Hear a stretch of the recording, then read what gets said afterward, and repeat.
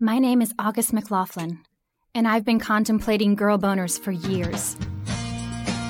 It's time for Girl Boner Radio with August McLaughlin. A spicy blend of personal stories, in-depth reporting and inspiration. Girl Boner is where good girls go for sexual empowerment. Listen in as August McLaughlin, award-winning health and sexuality writer, explores female sexual pleasure like no one else. She's the big sister/girlfriend you've always wanted, and she loves to talk sex. When I left, I thought that I would now suddenly be free of sexual shame and fear and anxiety. And though I had experienced those things for many years leading up until that point, I thought, now that I'm leaving the community and that I'm no longer in this conflicted position of disagreeing with these things, but still being in a culture that that teaches and supports these things, I can at least, I'm giving up so much of what I love. I'm giving up my community, my sense of purpose. I fear I'm losing my God. But at least I can be my authentic self. At least I can be who I am and not be haunted by the fear and the shame and the anxiety. Imagine being fully defined by how sexually pure you are. Or maybe you don't have to imagine. We've probably all absorbed this type of messaging in some way. And while the notion can seem sort of archaic, a whole purity movement and industry cropped up in the 1990s in evangelical Christian communities that we are still seeing the effects of today. Purity rings, purity pledges, purity balls. Does any of this sound familiar? Purity culture teaches that women and girls are responsible for men's, quote, sexual sins. Women's bodies are blamed for men's lust, yet women shouldn't or simply don't experience sexual desire, and that a gal's virginity is her most valuable asset. It's also a very binary, heteronormative school of thought, often discriminating against trans, non-binary, intersex, and queer-identifying people. And these messages literally traumatize people, bringing about everything from deep shame, anxiety, and sexual dysfunction to symptoms that mimic PTSD. I've learned a great deal about all of this thanks to today's guest, Linda K. Klein, author of Pure, Inside the Evangelical Movement That Shamed a Generation of Young Women and How I Broke Free. Welcome back to Girl Boner Radio, everyone. I'm your host, August McLaughlin, and I'm so thankful that you're listening. If you enjoy this episode, please find my blog at augustmclaughlin.com or girlboner.org to learn more and to sign up for occasional email extras.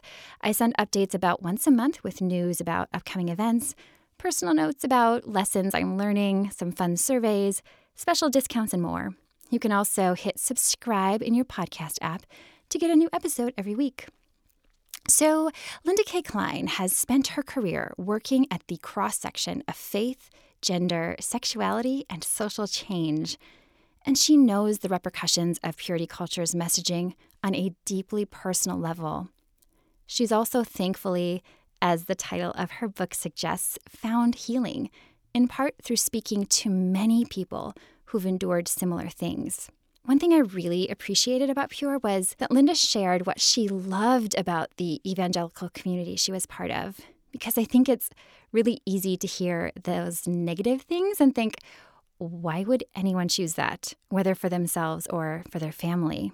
I appreciate you asking that because I think we're stuck in this binary as a society where we really believe that if you're within the evangelical community, you're taught that everything outside is bad and we're good.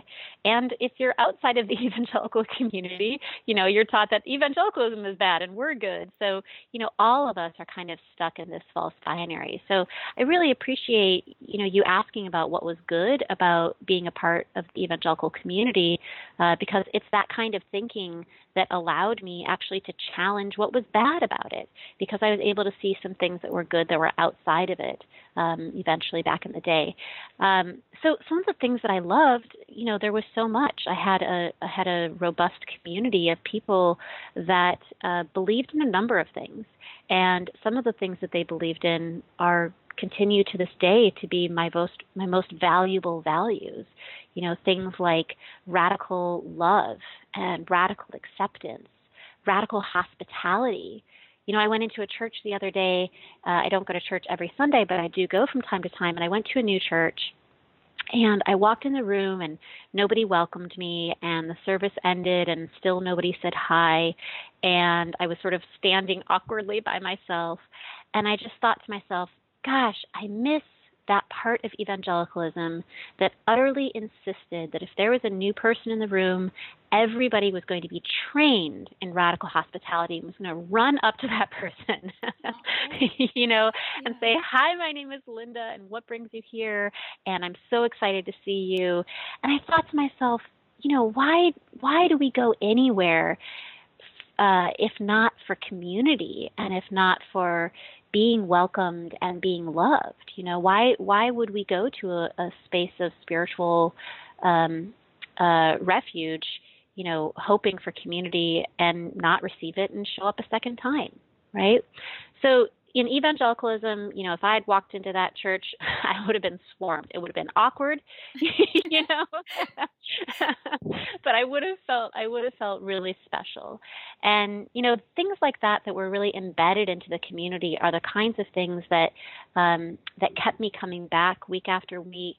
And that I find myself really missing having left.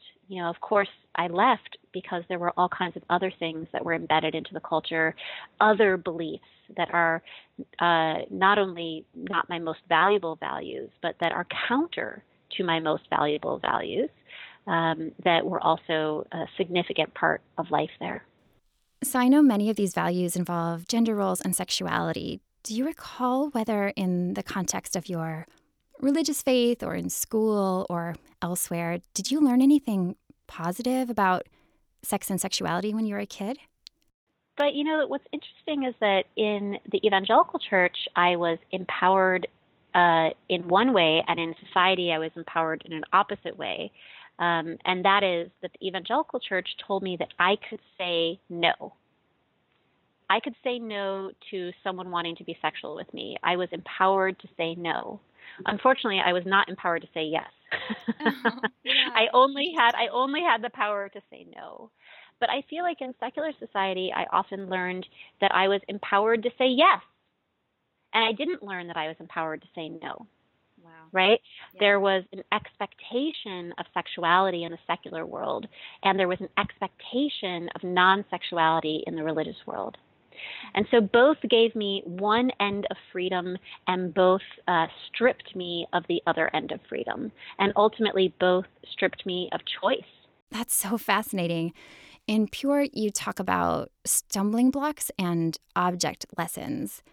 I've asked hundreds of people about their sex ed experiences, and it wasn't actually until I read your book that I realized where some people received certain messages about sex, such as the Scotch tape analogy. Could you share what an object lesson is? Absolutely. So an object lesson is basically what's labeled as sex education. But I laugh when I say that because it actually doesn't educate people about sex at all. It's really all about the individual. So I'll give you one example. Actually, I'll give you two examples because I'll give you the tape example that you brought up as well for the sake of your listeners. But one of my interviewees shares a very common category, which is a food-based object lesson.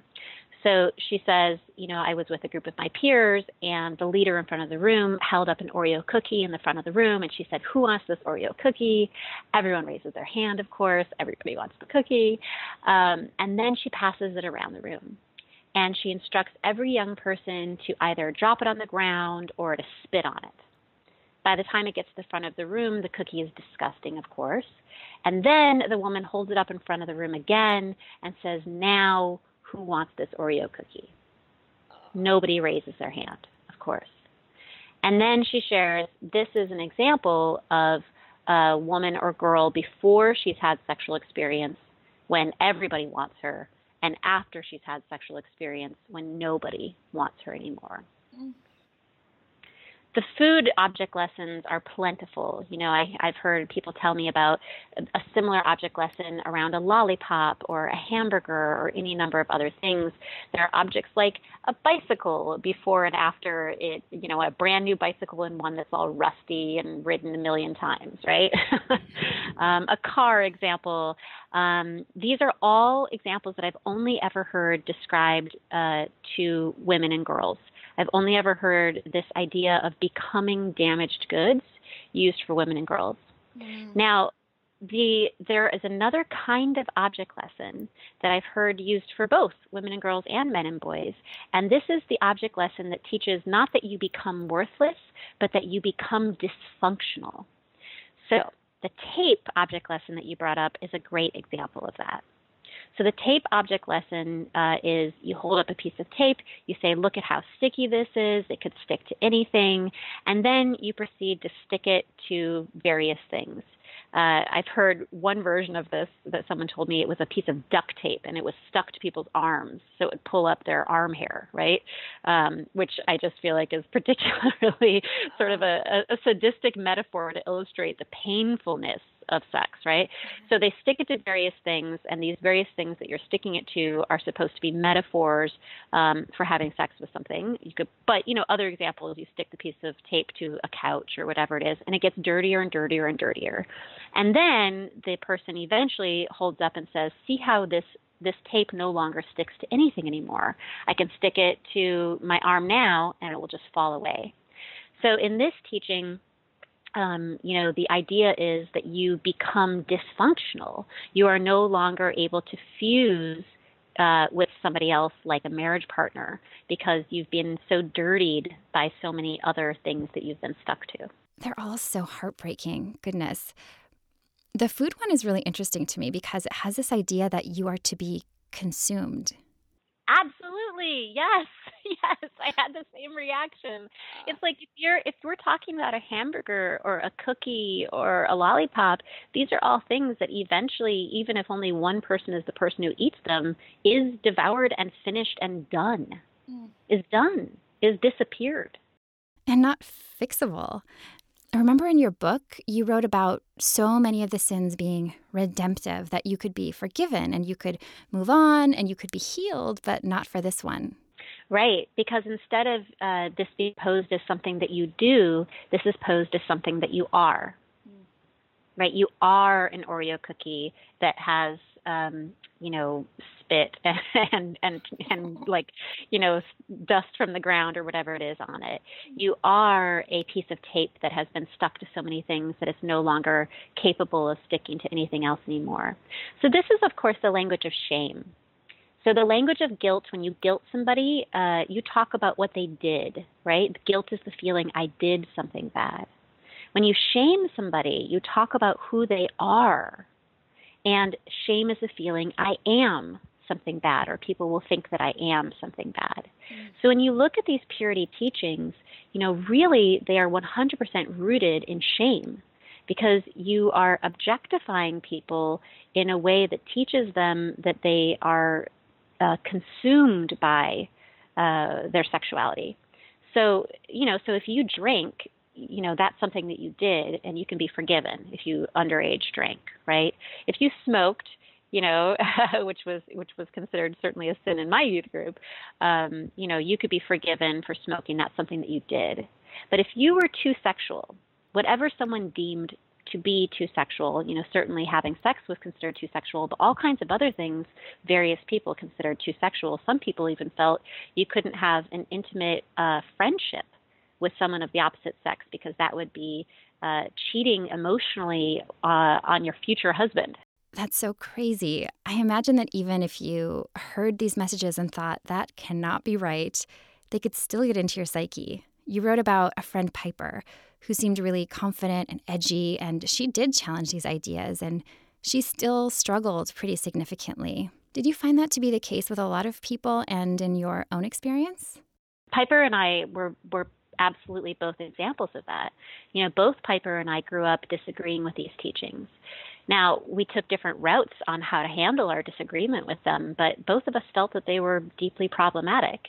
I grew up giving a lot of pushback about these teachings, not necessarily, always giving pushback, but I remember once being pulled aside and told that my shorts were too short, and actually saying to the leader who pulled me aside, listen, this is wrong, right? You understand that, right? You understand that if you're telling me that the boys are going to masturbate because they saw my knees, that they have a problem, not me, right? Like, you understand this. I just want to make that clear. I'm going to go and change. I'm going to change. But I also want it to be clear that this is a problem, right? I remember saying, it was a fascinating response. She actually sighed really heavily, and she said, I knew this would happen to me. Whoa. Which I have thought about a lot over the years, and I think what she was saying was that she also found these teachings to be not obviously good, and she knew that she was a leader. She was a leader, and she was required to say these things to young people. I'm sure that she was told she was required to say these things. And, and I have often thought about how she sighed heavily and said, I knew this would happen to me.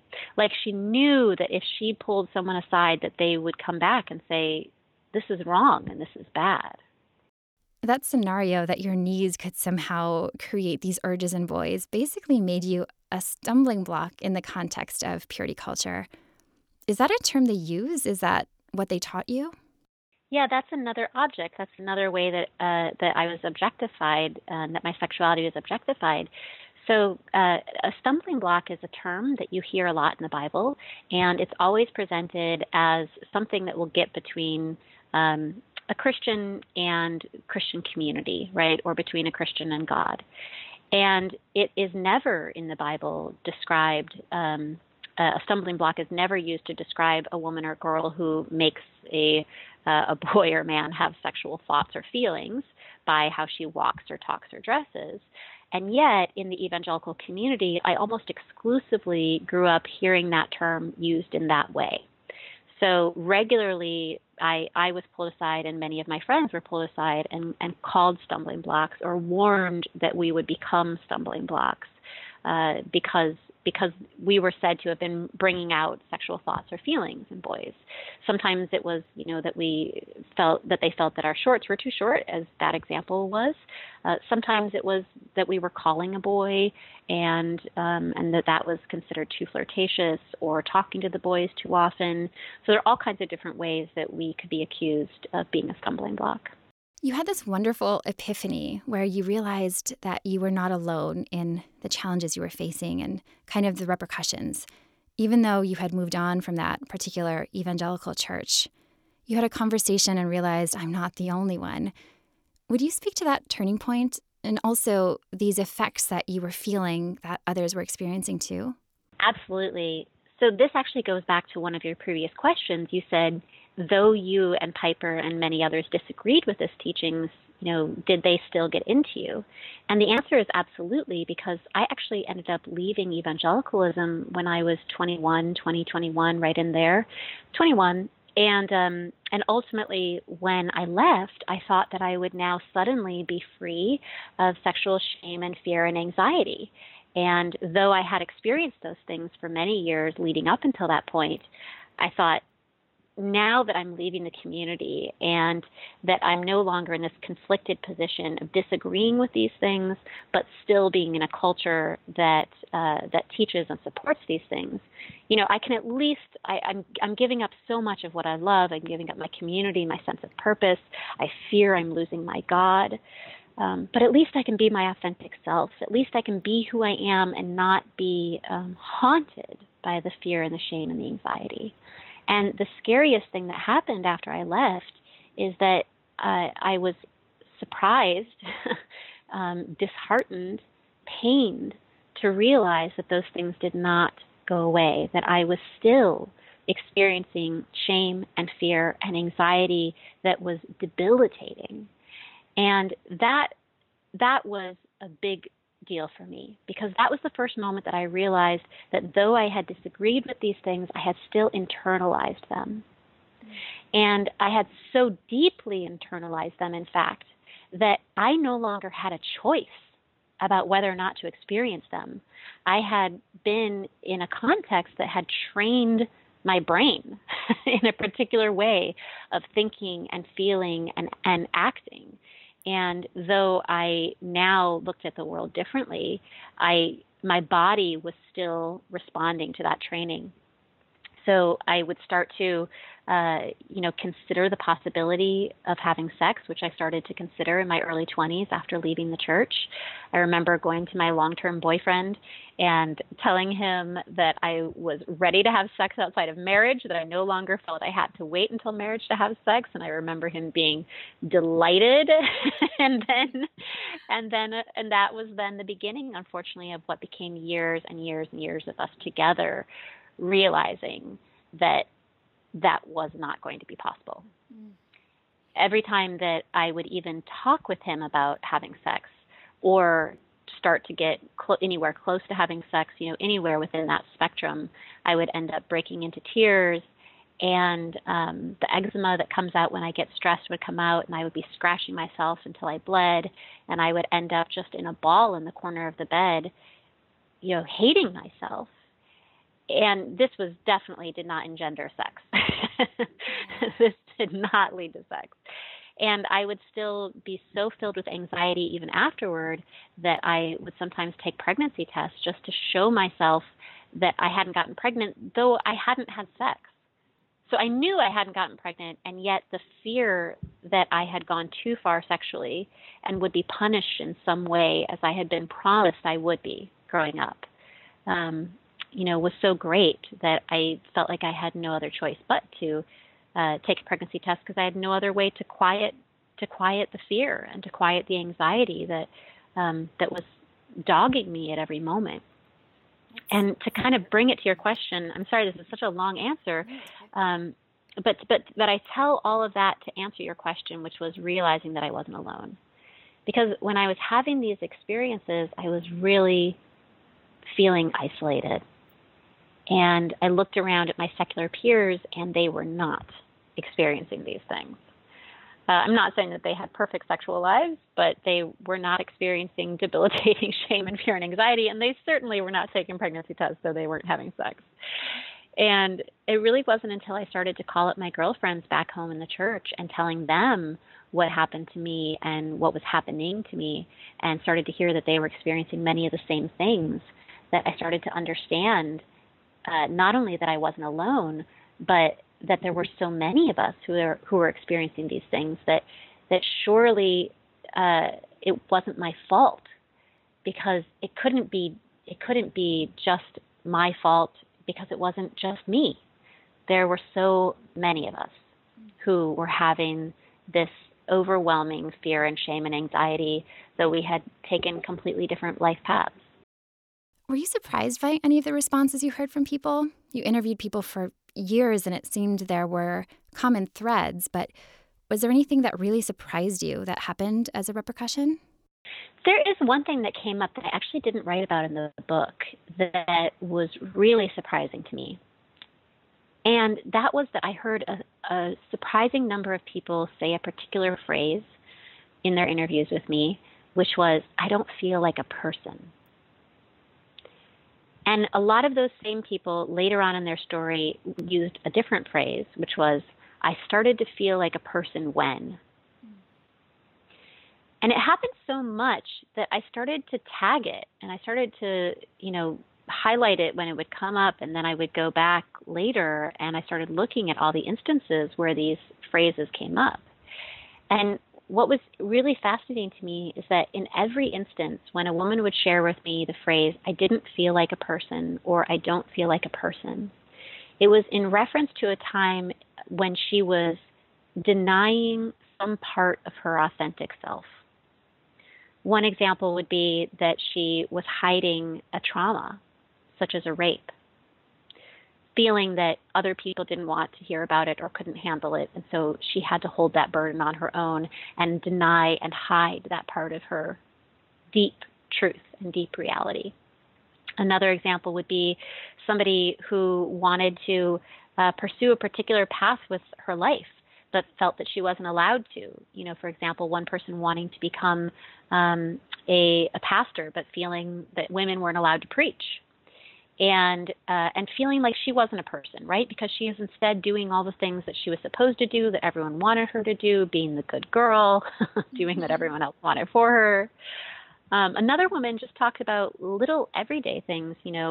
She felt like it was her job to make everyone else happy, which, of course, going back to our previous conversation about how you would welcome the new person in the room, that is part of our training. It is part of our training in the evangelical world to always be on the lookout for other people and how you can make them happy.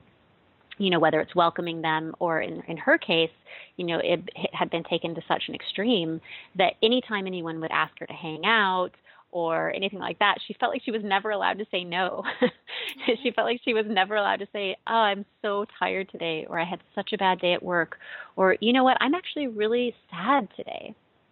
And that was another category of times that people said they didn't feel like a person. It's when they were denying their feelings, when they were pretending to be happy and they were actually really sad or really angry.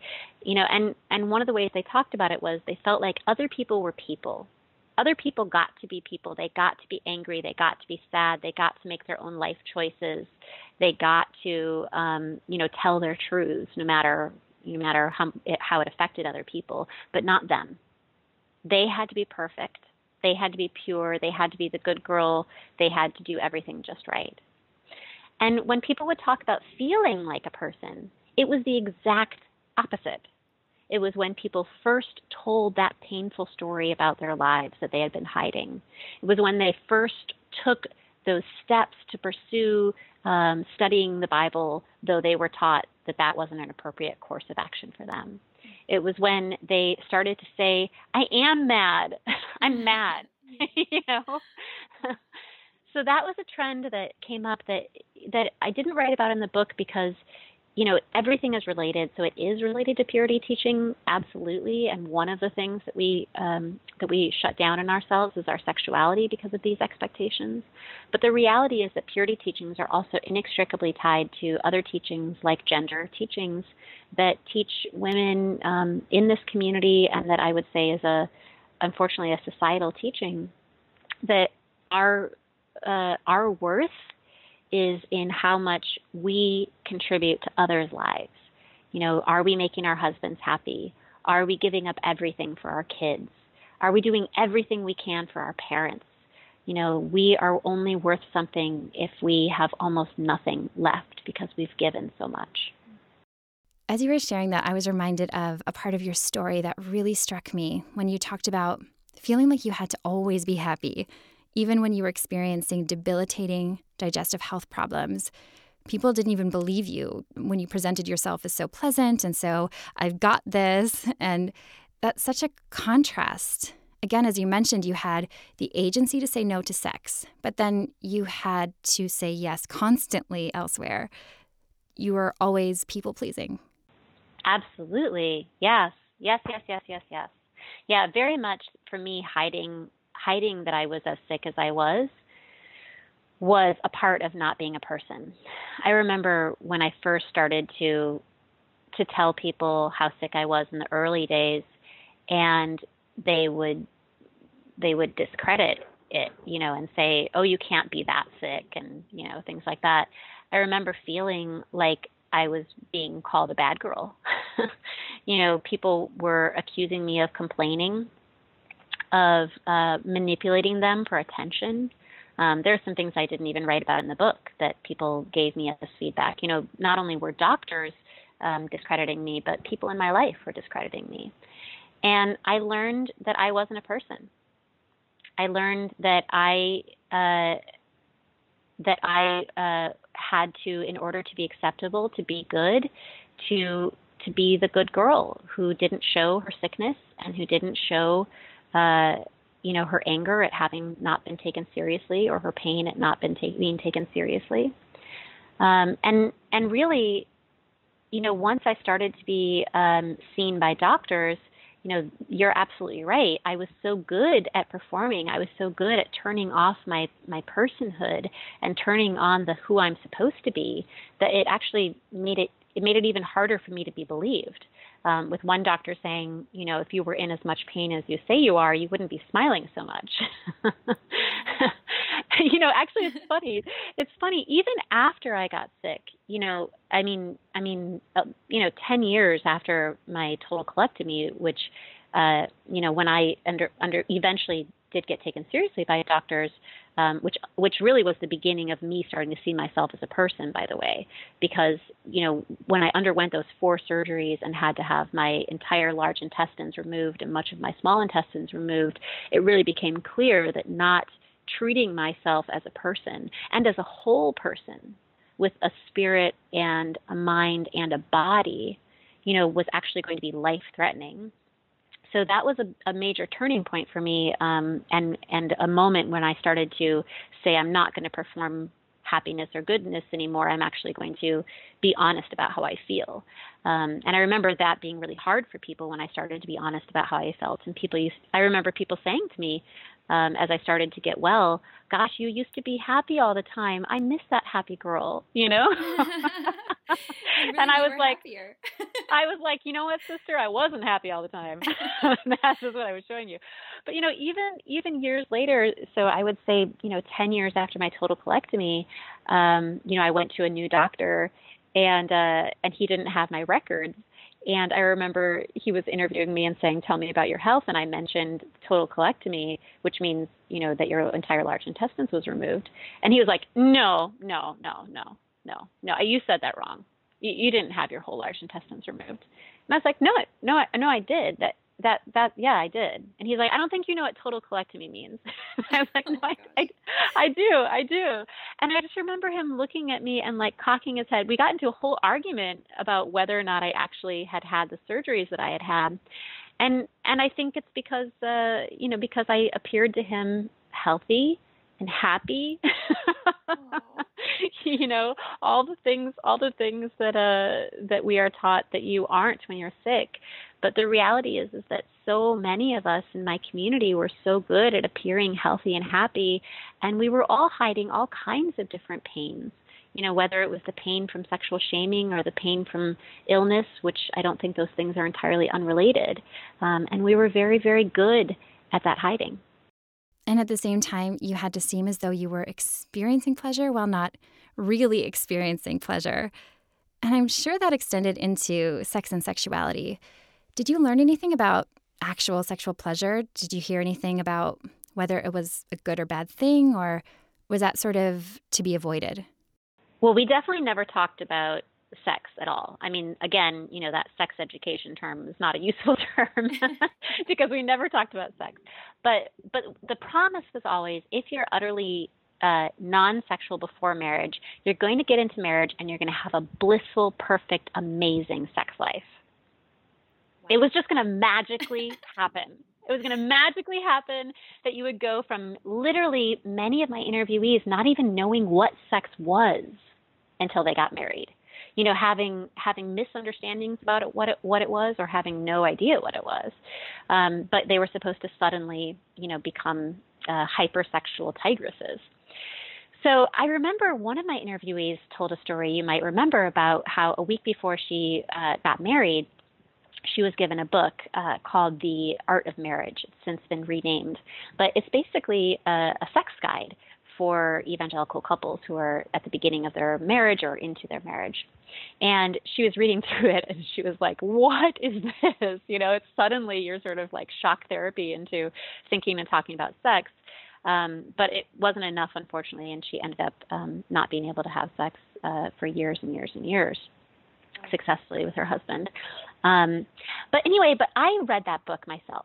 And I remember I read it after having left the evangelical community. While I was doing these interviews, having gone back to my hometown and talked to the girls I grew up with in the church about this, and then having done 12 years of interviews with people around the country, I was also doing a lot of research because I was hearing the stories about how these things were impacting our lives.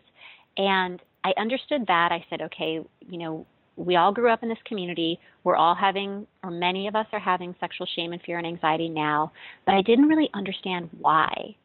And now I have a much clearer sense of why. But I was doing a lot of research to try to understand that why. And one of the things that I did in that year is I picked up that book, The Art of Marriage. And I remember reading it and thinking to myself, gosh, half of this book is incredibly healthy and helpful. with saying things like, guess what, guys, sexual pleasure is okay. And by the way, women should experience sexual pleasure too. And they even talked about simultaneous orgasming as being an ultimate goal, right? Indeed. And then the other half of it was deeply, deeply shaming. And deeply embedded in this purity culture that taught that if a woman was even remotely sexual before marriage, that whatever sexual problems or dysfunctions they had were the result of her sexual expression before marriage, be it through masturbation or via not her not holding her sexual line well enough with the man who became her husband or whatever it was. So, again, this is an example of how these healthy and helpful senses of community, messages, different things like that are intertwined inextricably from these harmful, deeply damaging messages. So one of the reasons, as you began this conversation, asking and saying how it's difficult for secular people sometimes to make sense of why we don't leave. We don't leave because of these healthy, helpful things that are unfortunately weeded through and among and around these damaging, unhealthy things. I love how you talked about brain plasticity and how these traumatic effects and the wiring that happens to internalize all this shame can be turned around. Could you share a bit about your own turning point and kind of what that looks like for people? I have a feeling there are quite a few people who are on that path who will be listening to this. Hello, fellow journeyers. Fellow journeyers. This has been a long journey for me, so I appreciate you being here. Really for me, it was that realization that I wasn't alone. It started out with those first few conversations that I had with the girlfriends that I grew up with in my church and hearing their stories and saying, oh my gosh, how can you be having the same experiences as me? You who are still in the evangelical church, or you who didn't kiss anyone until your altar, you were at the altar getting married, or you who, all kinds of different life decisions that people made. Hearing all these stories that echo the truth of my own life was the beginning of the healing, because it broke me out of this feeling that I was alone, and it taught me that if I told my story, if I called out into the wilderness, that there would be others who had experienced the same thing who would call back, that there would be an echo. And that's when I started to really, in earnest, start to travel around the country and to talk with people about their stories. And in many ways, I've come to describe my interviews more accurately as a kind of intimate story exchange, because people did tell me their stories, and their stories were the focus of our conversation. But oftentimes I would respond to somebody's story by saying, I actually had a similar experience that I would like to share with you, because you just told me that you think that you're crazy. And I want you to know that you're not, or if you are, so am I. And here are 5 other stories from other people who have told me the same thing. And this experience of our doing this trading of stories, of our doing this sacred story exchange, more and more solidified for me that I wasn't the problem, that the problem was something outside of me that was taught to me, that was taught to us, and that the only way to break free from it was to come into voice. And at this point, I'm in such a different place because of those 12 years of what basically turned into narrative therapy for me, through this interview process. And then, then at the end, capstoning it with writing a book in which I tell these stories really publicly, and, am inviting more and more people to enter into this echo chamber and to call out and to say, I'm here too, I've experienced this too, and to trust that someone else's voice will answer their call. That is so beautiful. As I was reading your story, I found myself wondering if it felt brave to you to write this book. And as I was thinking it, you went into discussions that you had with your mom and emotional challenges you had and fear that you had around actually releasing this book. Would you speak to that experience? Because you and your mom had a really interesting dynamic, though it seems like she's really proud of you now. That's nice. That's nice for you to have taken that. She and I have been on a deep journey with this. Was it brave for me to write the book? I will tell you that it took all of my bravery to write the book, which is maybe a different way of putting it. It took all of my courage. It took all of my bravery because I had so many fears. First of all, the fear of bringing myself back to the attention of the people that had shamed me at one point to such an extent that it probably took me about 5 years of trying to have sex before I was actually able to have sex, right? I had that level of shame. And I had finally moved away from it and had finally healed from it and had finally dropped off the radars of the people who were shaming me. And, putting the book out there and putting myself in front of people who I knew would shame me now on a public level, not the same people, but a different, broader set of people, right? Took a lot from me. I was really, really scared. But the thing that was beneath that was the people who were the closest to me. And the person I was the most afraid of losing my relationship with was my mom, because my mom and I had been talking about the fact that I was struggling with these things and interviewing people and working on the subject the entire time. And she had been through a roller coaster of feelings around it. And some of her feelings, were a fear as great as mine, if not greater. In fact, actually, I will say greater than mine. She had fears about me going to hell, about people turning away from the church because I was talking about these things, and therefore them going to hell and me being held responsible for it. And she also had the same fears as me. She had fears that perhaps I was doing God's work. Perhaps this was God's will, but that the evangelical community would not see it that way, and that they would destroy me for it. So she was sort of torn between seeing the world from the evangelical perspective, that what I was doing was sinful and bad, and seeing the world from another perspective that said, well, perhaps God is bigger than this. But if you don't go to hell after death, I'm afraid of you experiencing it here on earth. And even her getting there was part of her trajectory and part of her movement and part of her motion. I think she still is torn in a lot of ways, but I think that she has a tremendous amount of peace around my doing this work that was never available to her before. She and I have had so many long, deep conversations, and now she really is able to say that she's proud of me, and to say, at one point she actually recently said, I think you are doing God's work, which is huge, absolutely huge.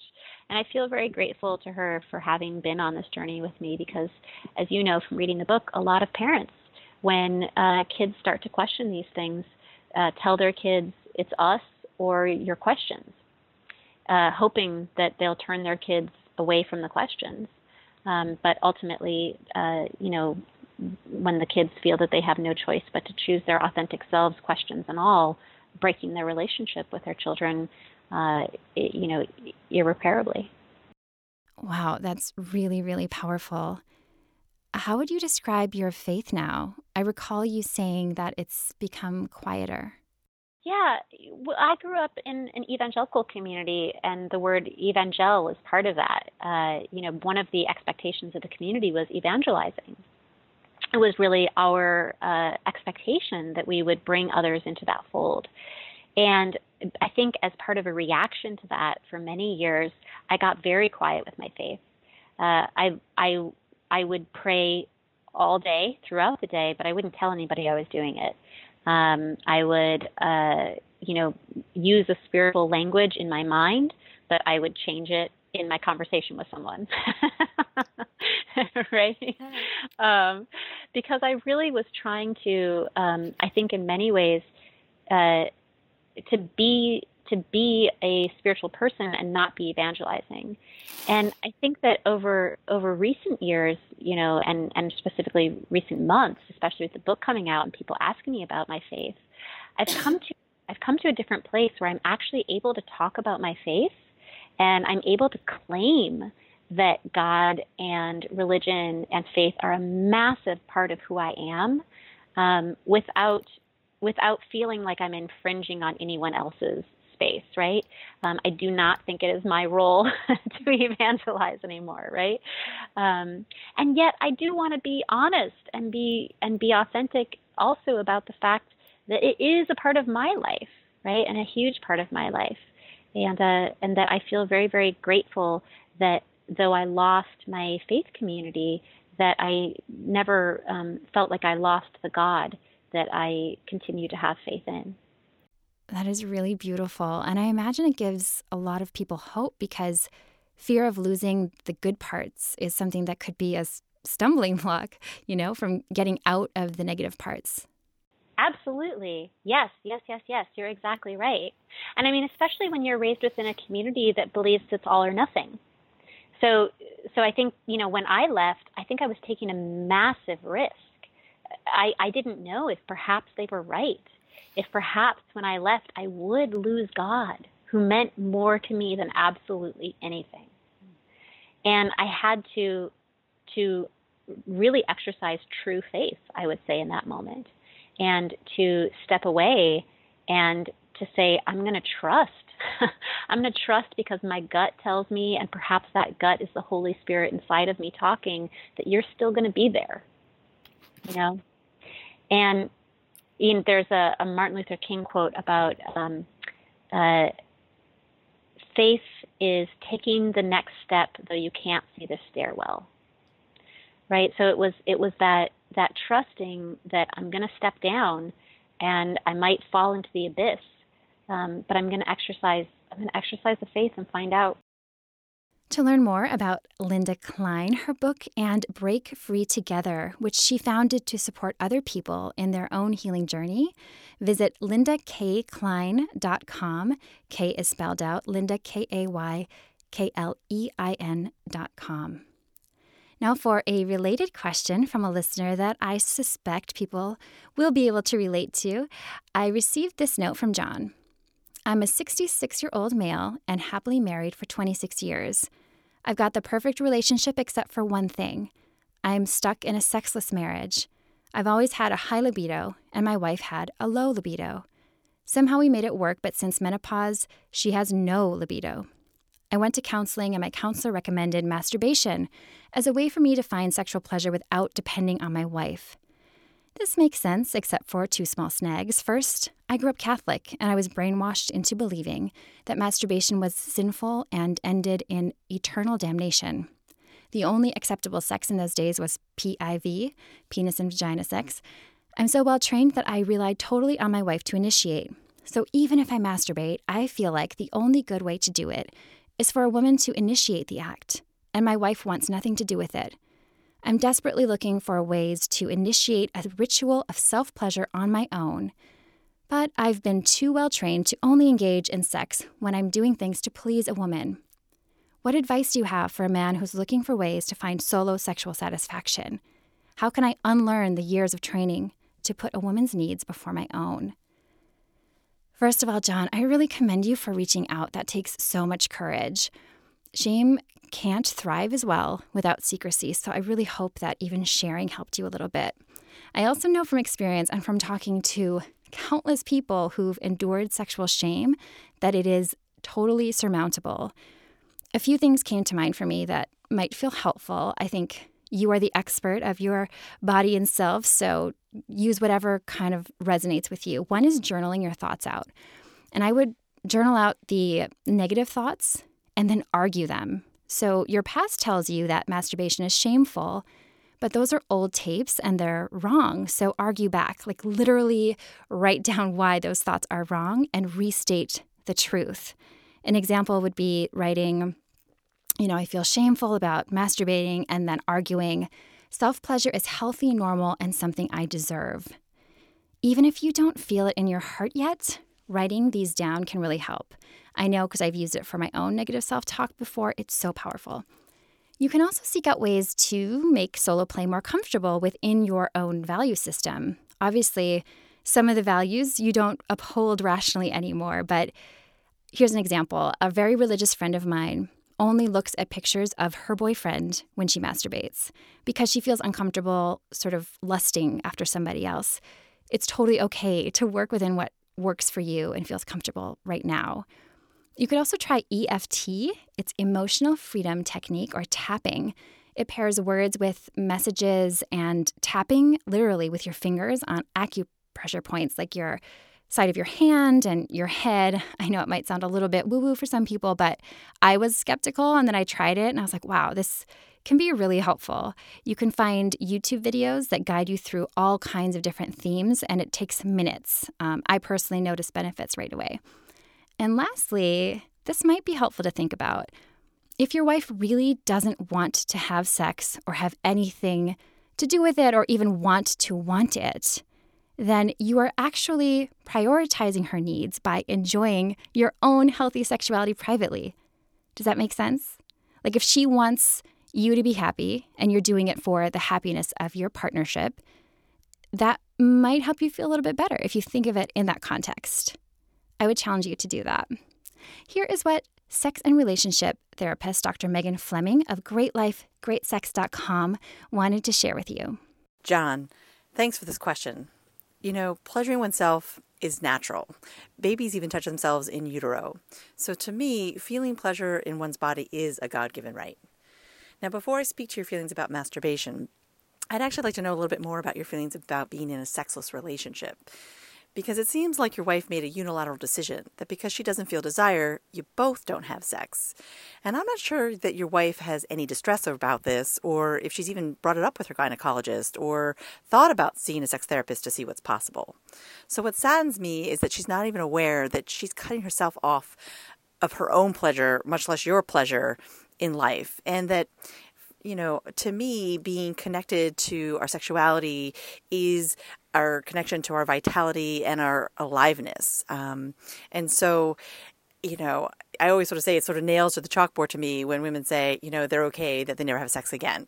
So I first suggest that you talk to her about what you really miss about sex and how the intimacy with her helps you to feel. And I'd also invite you and her to read the book, Come As You Are by Emily Nagasaki. Because the reality is desire is complex, and that most women don't honestly have spontaneous desire. They have reflexive desire. And this comes from the research of Rosemary Basson. So when women are willing, or as I like to say, open and receptive, it's often that through the touch, the caressing, the kissing, it just feels good in the body, and the body gets turned on, and then the desire kicks in. And I'm hoping that your wife will recognize that when you made the decision to marry her 26 years ago and be monogamous, it wasn't to be sexless. And let's be clear, after menopause, sex can be painful. But first, there are many ways to address that. And second, even if, worst case scenario, the pain can't be resolved and your wife isn't open to the idea or the experience of penis and vagina sex, there are still so many ways to give each other pleasure with your hands and your mouths. So I hope this is something that you bring back to her and spark, as I always say, sort of not a definitive conversations, but a series of conversations about the meaning of sex and what's possible for you both. And then coming back to you, solo sex has enormous psychological and health benefits. It reduces stress, boosts your immune system, helps sleep, and on and on. So I would invite you to consider your solo play as the ultimate act of self-care, taking time to exclusively focus on yourself and receiving pleasure.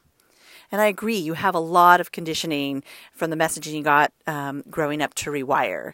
And I imagine that there are all kinds of negative and intrusive thoughts about being bad or, feelings of guilt or shame that pop into your head or into your mind as you're stimulating, for self-pleasure.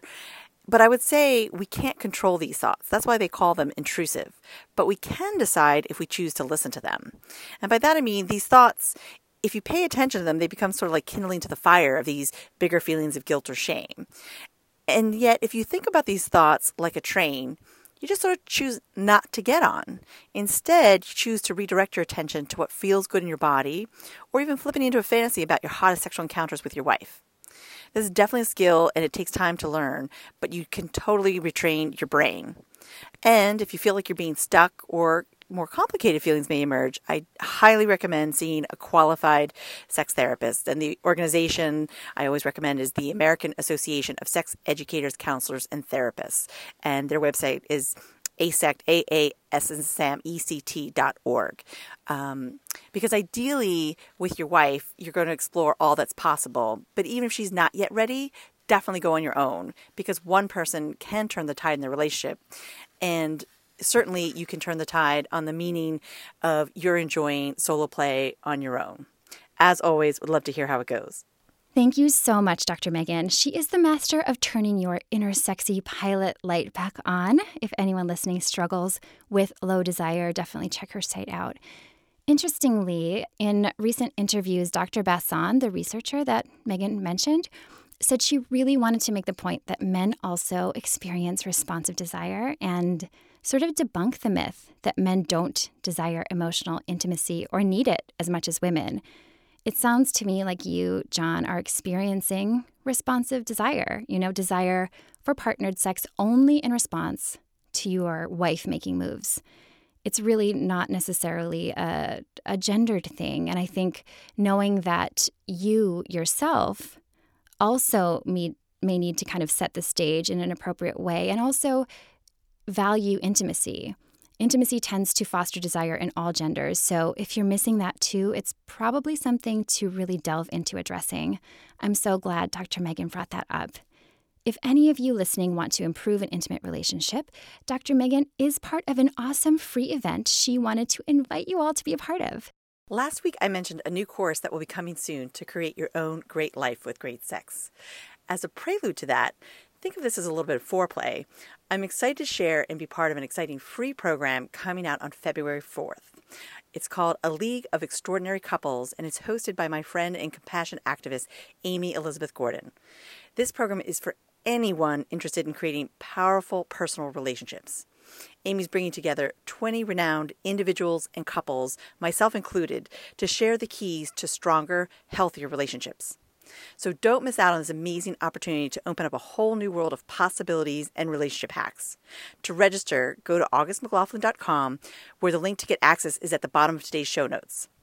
Can't wait to have you join and reap the benefits learning from today's leading relationship experts. That sounds so awesome. I hope you'll check it out. Jump straight to the link by going to augustmclaughlin.com/blog, find the episode, and scroll down. If this episode struck you, I hope you'll take a few moments to give Girl Boner Radio a rating and simple review. They really help keep things going here. You can also follow along on Spotify or iHeartRadio. Thank you so much for listening, and have a beautiful Girl Boner Embracing Week.